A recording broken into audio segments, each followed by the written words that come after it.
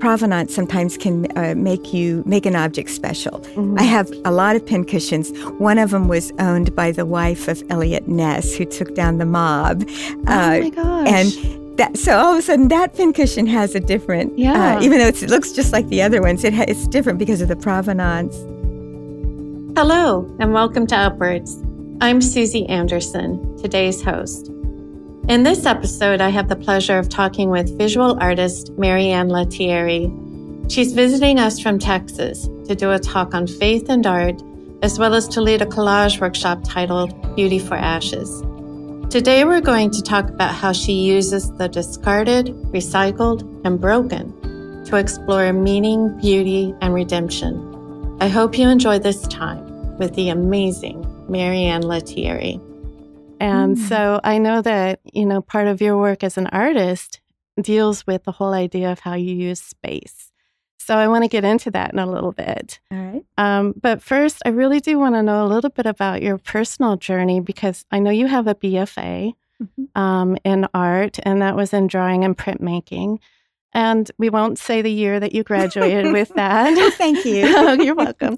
But it was a while back, because then you proceeded to go into this pretty long-term professional career in marketing with some really big companies. And I wonder if you can describe that. Okay. Well, why don't we start back when I was a little kid? Okay. And this will date, everybody can do the math.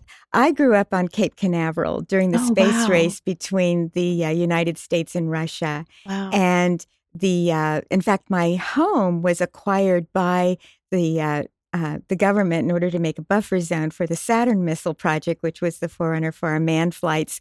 But as a young child, I was living out basically in a marsh. We had our house was on a bit of high ground in this wetland, and there were no other little girls to play with. So I spent my youth, my formative years, just walking around in the wilderness and observing nature and drawing, and that's how I grew up. And I think that was when I first started to see this contrast between nature and progress, or nature and man-made things, and I understood juxtaposition, which is now a big basis of the work that I do.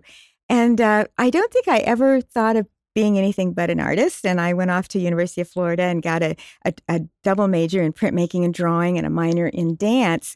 And as soon as I got out of college, I realized, there are no jobs for drawers and printmakers. And luckily, I had worked at as the artist for the advertising department at our college newspaper, which was a pretty big newspaper. And so I had some skills as a paste-up artist, and I went to work doing commercial art. And that led me eventually to California, to Silicon Valley. The microprocessor was now invented, and it was just going, that it was a very exciting time. And again, I saw this juxtaposition between what had been orchards. They were all these orchards being surrounded by these big tech buildings. And again, I noticed that contrast and how we would maneuver through that. And I guess I did marketing communications, the end of my career, mostly corporate communications for a lot of big high-tech companies. And at one point, I decided, wow, I really want to go back to my art. That's where my roots are. And if I'm going to do it, I just have to do it. So at that time, I was working at Apple Computer. I retired, so to speak, and they gave me a big going away party and gave me art portfolios and art supplies. It was really fun. And then I started to go into this whole new world that I knew nothing about. It's like you're in one world where you know the language, you know the infrastructure, you know who's who, how it works. And now I'm in the art world, and I don't speak the language. I don't know how things work. And I decided, though, that if I was going to do this change, I was going to do it. I wasn't just going to have a hobby and see what happens. I seriously started to approach being a professional artist with a practice. Eventually, went back to school and got my master's in spatial arts, and it's just been a glorious time since then. For a while, I was very interested in how do I find those people like me who are artists of faith. I had a strong Christian faith, and it wasn't that I was doing religious art, but certainly my faith informed the art that I was doing, and I couldn't really talk about it with people at my church because they didn't understand art. And then I couldn't really talk about it in the art world because not all of them understood the faith component. And I actually went online and just Googled artist and Christian and see what would happen. Wow. And eventually found SIVA. Okay. And I also, which is Christians in the Visual Arts. Christians in the Visual Arts, excuse me. Yes, Christians in the Visual Arts. And became very active in that. I also realized, well, there's my tribe here in Silicon Valley. Who are these people? Let's find each other. And so I found about 2 or 3 artists of faith, and we started meeting in our studios. And within 5 years, we were about 175 people. Never did advertising or anything. It was just word of mouth. You know, someone would come. It would be, you know, revolutionary for them, and they'd bring somebody else. And so I ended up with this big ministry that I didn't really plan on. It just happened. And because I had the marketing experience, so I was able to really put a real rich, robust program together. Right. So, yeah. And then I guess about 2018, I had been in a studio that was sponsored by the city of Palo Alto, and my lease on that was going to be up. And at the same time, my son, who had gone to college at Texas, never came home. We decided, okay, let's move to Texas. So now I'm in Texas, and I'm still working really hard. I'm working on a show right now for about a wilderness wetland on the east part of Texas called Cattle Lake. So it's a big show that we'll be doing at the Mickelson Museum of Art in Marshall, Texas. So I have not slowed down, and it's just been exciting to be able to keep teaching like I'm going to be doing here at Upper House and speaking. So yeah. That's a lot. Well, you've done a lot, because I was looking at your art resume, which doesn't feature everything you've done. And it was 5 pages long, single spaced. And I was like, oh my gosh, how do I narrow down what I'm going to talk to you about? But then I realized it was pretty simple. And that is that you have some themes running through your work that I think speak aloud to all of us who are feeling pressed by this world that we live in, you know, either because we're working very hard at jobs that take a lot of time and energy, or because we're paying bills in a time when there's a lot more expense pressure on us. And so we're living stressed lives. But you are, in your work and in your writing, you're also a beautiful writer, writing about things about how important it is for us to learn how to play, or how important it is for us to live with our eyes open. And I just wanted to read a quote from one of the things you wrote about enchantment, which is what you're going to be talking about. And that is, you quote Thomas More, contemporary theologian and philosopher, who says that Western culture has lost its enchantment with the world, and we need new eyes. And when I talk to you and see how your eyes sparkle as you're sharing your life, I see somebody who has a sense of enchantment and wonder. And I just wonder if you could speak to that. What is that about? I sometimes think that I do protest art. My art is protesting a culture that rushes and clashes so much.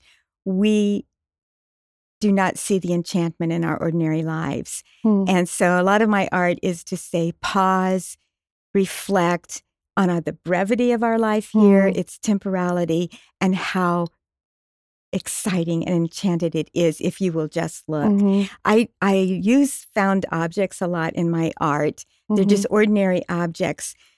But I think that they, in the way that I am using them, I am bringing things from the past into the future. And I'm using these objects almost as a shorthand for complex ideas. But they're objects that make you kind of slow down and think about, where did we go? What did we do? How was our time spent here? A lot of my work I'll use like tools of hand labor, Mm-hmm. both domestic and blue collar work. Mm-hmm. And to me, they're saying someone spent a lifetime making Mm-hmm. this thing or wearing it out. Mm-hmm. And I'm not dealing with nostalgia as much as I want people to really think about what we're doing in the present. Maybe Mm-hmm. today it's spending time on social media or Mm-hmm. video games, but it is Mm-hmm. how are we using that time and trying to look at those parts of our life that we shouldn't be so literal when we look at objects, but try to see them as metaphors for something that has meaning and Mm-hmm. purpose. So, yeah, I'm looking at repurposing objects so that we see their meaning. Mm-hmm. For example, I did an early work. It was an assemblage in a sewing machine drawer with a picture of my grandfather's hand, and I never knew him. He died when my dad was a baby, so no one Mm-hmm. ever knew him. But it's his hand, and at the bottom of the box is an old pair of optical lenses, glasses. I bought them from a person who's an antique dealer. Mm-hmm. To him, they were worthless because they had been mended with string. They were no longer a collectible, valuable thing.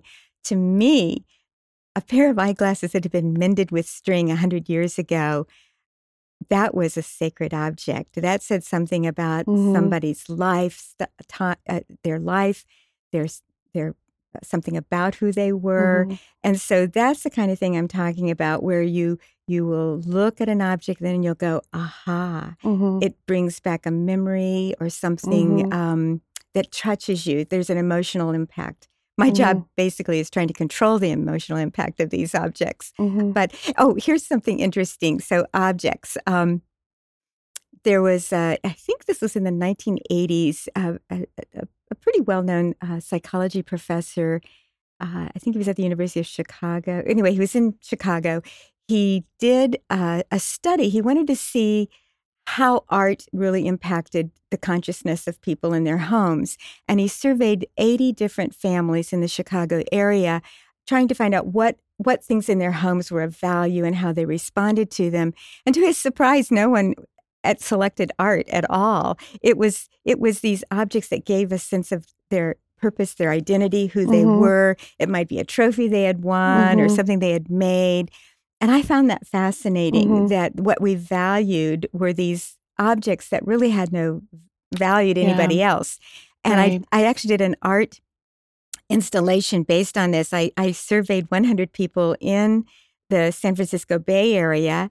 And the question I asked was, if you had, in California, right, with the earthquakes and everything. You have earthquakes, mudslides, there's something every season. And so you're supposed to have an evacuation plan. And I asked these people in the survey, if you had to evacuate your home in a moment's notice, what non-living object would you take with you and why?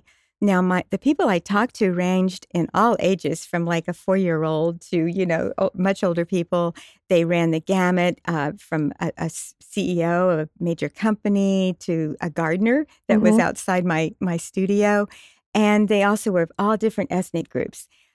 And it was interesting. A few people said, they would save something because it was valuable, or maybe it was, I don't know, had some importance, or practicality. They'd take their insurance folder. But almost everybody said an object that had something to do with their identity, their history. So things like baby blankets and wedding rings and family photo albums. These were the things they would save. Right. And so I like to take those kind of objects and repurpose them somehow into art, for the same reason that it makes you slow down, it kindles a memory, an emotion, and it's something to do with our identity, personal as well as collective. I found one of your articles mentioning the pin cushions. You have collected a bunch of red pin cushions with like the green tops. And if you look at them from the top, they look like tomatoes. Which I totally love. And then you have them arranged in art arrangements with baskets. So you kind of are reminded of tomatoes. But then you say, if you look at every single pinhole in those pin cushions, you are seeing the action of somebody in the past. And what you mentioned also about the tools that you appropriated for your art, the patina on those tools, the oil from the hands, you're seeing the human interaction with these objects and drawing a connection, I think, to the past. And I found that really beautiful. I have an antique match holder from when people smoked a lot, right? And it belonged to my grandmother, and quite honestly, it's hideous. And it's one of the few things I have that came from her, so I keep it, not because I like it, but just because it attaches me a little bit to her. And it's interesting, once that memory is severed, it just becomes a junky thing again. Exactly. So it's the memory that's embedded in there. And sometimes the surface of an object, if it shows the interaction of human over time or age, that there's something in human beings that you respond to that. I think in Asia, there's I think it's Japan, they have the idea of wabi-sabi, and where you find beauty in the broken and the aged. And I think, so we do respond to those things that show age. I think objects sometimes too can just be symbols. You see a face mask, you know, that brings up all kinds of ideas that we just went through with the COVID pandemic. I find that objects become enchanted, I think, through three ways. One is identity and memory, which we've just been discussing. Another is provenance. That would be where somebody that you know owned it, or it represents an event. I'll use an example. I forget, maybe it was in the 60s. Marilyn Monroe sang Happy Birthday to President Kennedy, and she wore this amazing sparkly dress that only that she could wear. And that dress sold for almost $5 million. It's in a Ripley's Believe It or Not museum, and they didn't pay $5 million. I think it was $4.8 million. They did not pay that kind of money for a dress. Right. They were buying something that represented the whole 1960s and that whole era. And so it's the provenance of the dress. And I think provenance sometimes can make an object special. I have a lot of pincushions. One of them was owned by the wife of Eliot Ness, who took down the mob. Oh my gosh. And so all of a sudden that pincushion has a different, even though it looks just like the other ones, it's different because of the provenance. So provenance, identity, and memory. And the other thing would be metaphor. And a lot of artists use objects as allegories, or they mean something, just not because of their shape and form, but because of their function, or something about the way it's presented and used that makes them a metaphor for something else. And one of them might also be they connote, if, for example, they're marked up and badly, they don't look very nice, they're scarred, but they can also connote human scars. Like our humanity is people who are walking through difficulties, and we carry scars ourselves. So there's sometimes just that identification when we see a beat up object. No. Yes, a lot of artists who do the type of work that I do, they do see it as a form of representing reclamation, redemption. It's taking the broken, the lost, the forgotten, the discarded, and making it new, making it valuable through the artist's hands. And so, I do see that as a metaphor for the Christian faith, actually. And of course, there's environmental issues as well, taking things that are already existing and using what's here already. But I really do see the correlation to the Christian idea of resurrection and redemption, reclamation.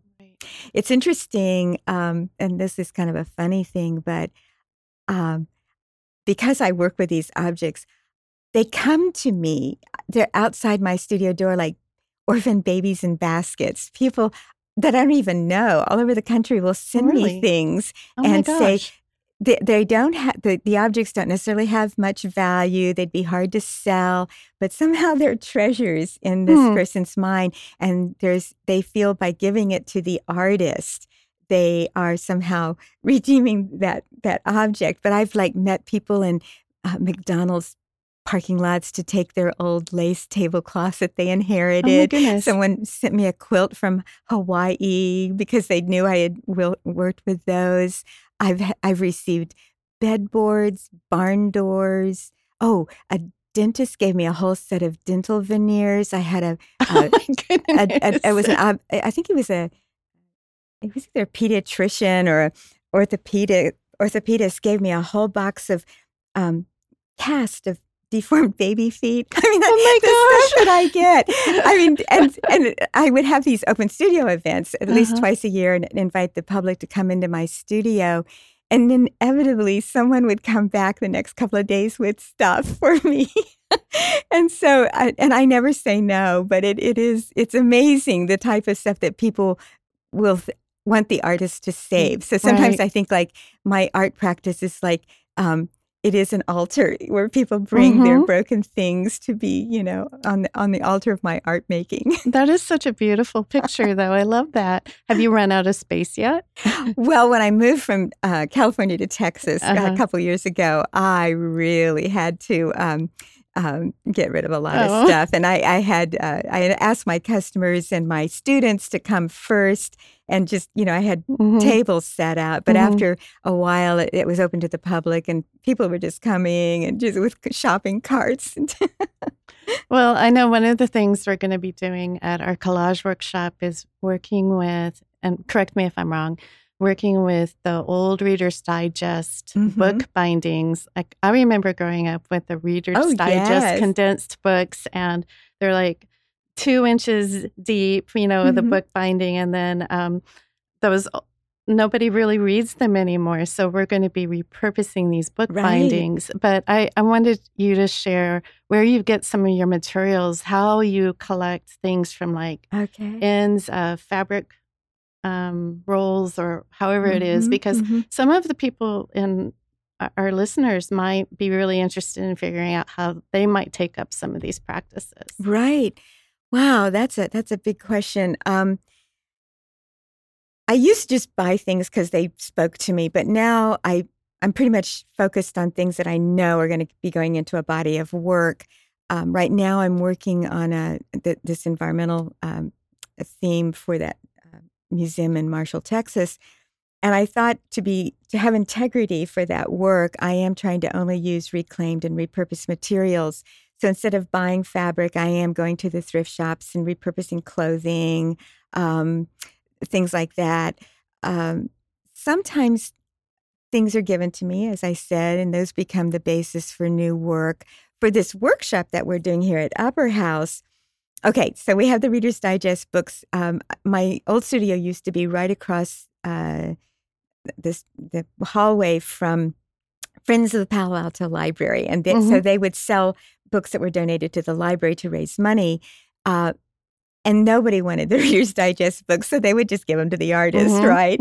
And they're really wonderful. When the covers are really quite lovely, and they are made well. So for this workshop, we're using the Reader's Digest covers. I also found a group that works with the design trade in San Francisco, and at the end of, when they have bolts left over or the samples, that they get for the different things, they used to go to landfill, but now they take them and give them to this nonprofit, and then they sell them at very, very cheap price to artists and teachers and just people that want to, to buy materials. So a lot of the fabric we're going to be using for the book spines I got from there.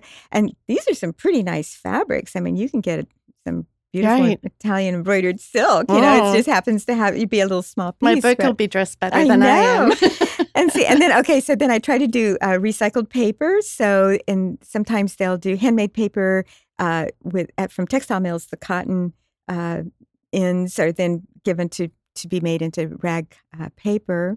What else are we using? Oh, all the papers that we're using for this workshop came from artist studios, people that had thrown things away, old prints. So it's all paper that was just laying around different people's artist studios that they donated to this project so that we could give them new life.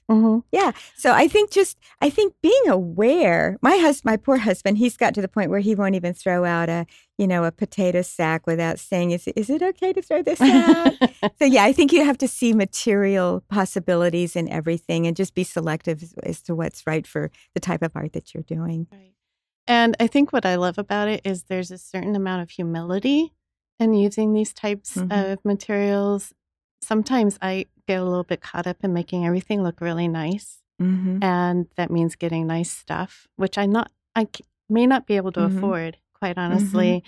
But I think looking at things with fresh eyes and being able to say, how can I play with this? And I think getting into the idea of playing is worthwhile here, because I think sometimes taking ourselves seriously sometimes gets in the way of us really experimenting. The true artist just plays, and sometimes cool things happen. But I think when we say, oh, I don't have the right tools, oh, I don't have the right studio space, oh, I don't have the right materials, I want that really fancy paper, those are just excuses for not getting the work done. So if you really want to be an artist, just go in the studio and play. Just make stuff and see what comes out. And you can always go get the fancy paper later, but don't use it as an excuse not to get the work done. What is one of the things that you've made that you just felt so much joy while you were making it? Like it almost became a holy experience to make that piece of art. Oh, okay. I'll tell you. Yes. Something's coming to mind right now, and it's one that I just finished last year. I did an installation called Come to the Table. There are 4 panels. They're 4 feet wide and 14 feet tall. Wow. 14 feet tall, each one of them. They are made with old tablecloths, table napkins, and things to wipe your hands, tea towels. Okay. So they are all things that had been used for entertaining. And I got 200 images of people, and they're old vintage images up to current contemporary ones, of people eating around the table. And I focused on only four types of meals. It was the Thanksgiving dinner, the birthday party, cutting the wedding cake, and of course, the church potluck. Oh. And I sewed all of these things hand-stitched because I thought that was, I wanted to have a metaphor about us joining together. So the hand-stitching, there are thousands of stitches in these things, but all the photos have been transferred to fabric and sewn onto these tablecloths. And it was so fun looking at all these photos of people. It's our history. It's so American. We gather and do this Thanksgiving thing. And it didn't matter whether they were eating a Chinese food or a turkey. You had to gather for Thanksgiving, And so that gave me a lot of joy working on that and just seeing the collective history of all of us enjoying camaraderie and friendship. Time with family or friends around a table, around food. That's really fun to imagine. When I think back over my life, if I could take something with me, it would be those memories. I mean, you talk to people about what they would take with them physically, but I couldn't even think of anything when you were asking that survey question about what I would take with me that really matters to me. It is those memories. And the fact that you were able to make that into an art piece to me is really, thank you. It's really beautiful. Well, I think those kind of gatherings, they really do bring the structure to our lives. I mean, you know that Christmas, Thanksgiving, whatever those major events are in your family, that's how you organize your whole history, how you think of your life, the people that were in your life. It is those kind of gatherings that become the infrastructure. Yeah, and in your case, also the fuel for your art. The art, yes. Right. Yes. Wow. There was something you said earlier, too, about just getting into the studio and not having perfect materials as an excuse to avoid making the art. I'm wondering, when you first decided that I'm going to make art my profession, going back to what we were talking about at the very beginning, was it hard for you to do that? Did you ever feel like stuck as an artist? Like, I'm not really even sure where to start now that I'm pushing my life in this direction. Was that hard for you? Oh, yes. I'm still stuck. I mean, I don't think you ever get unstuck. I mean, to me, that art, it's kind of hard work for me anyway. I find you have this idea. I always have ideas, tons of ideas, but then I have to go execute them. And that's when I get stuck. And you have, it's sort of, I heard one artist friend, she said it's like going into an abyss and you have to bring something back up. So there's always that part of art making where you are struggling. If you never struggle, I'm not saying you always have to, but if you never struggle, maybe you need to dig a little bit deeper in your art, because it does, for me, require that kind of a challenge. And then sometimes you do pull something really cool back up. But I think getting stuck is just part of my profession. Right. So tomorrow you're going to be talking about enchantment of the ordinary. And I don't want to really have you talk about that too much because people can watch that presentation on our YouTube channel. But I do wonder if you were to, say, talk to your son these days. He's a musician in a great band called Snarky Puppy, which is the best name ever for a rock band. If you and he were talking about what enchantment means to you, what would you say to him? I think paying attention to the small things that are all around you. And I think he does. I've noticed he just wrote a piece called, that was inspired by watching his wife and little daughter dancing in the living room. I think that's enchantment, when you can pause, find wonder in what's going on around you. And that's what I would say. Pay attention to those little things that are happening. And they might end up being, a song or something, but that is so often you will think, oh, I'm going to be nominated for a Grammy, or, oh, I got a new job, or, oh, we're buying a house. Those are all really important things. But in between all the ordinary, we have to get up and make the breakfast and take our kid to school. That's what most of your life is. And so pay attention to that, because that is really where the bulk of your time is going to be. Marianne, I've so enjoyed our conversation today. Thank you for sharing yourself and your insights so openly during this conversation, and also during your sessions at Upper House. And to our listeners, thank you for being here today.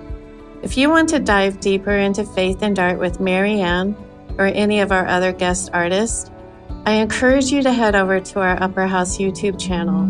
There you will find many offerings that might interest you.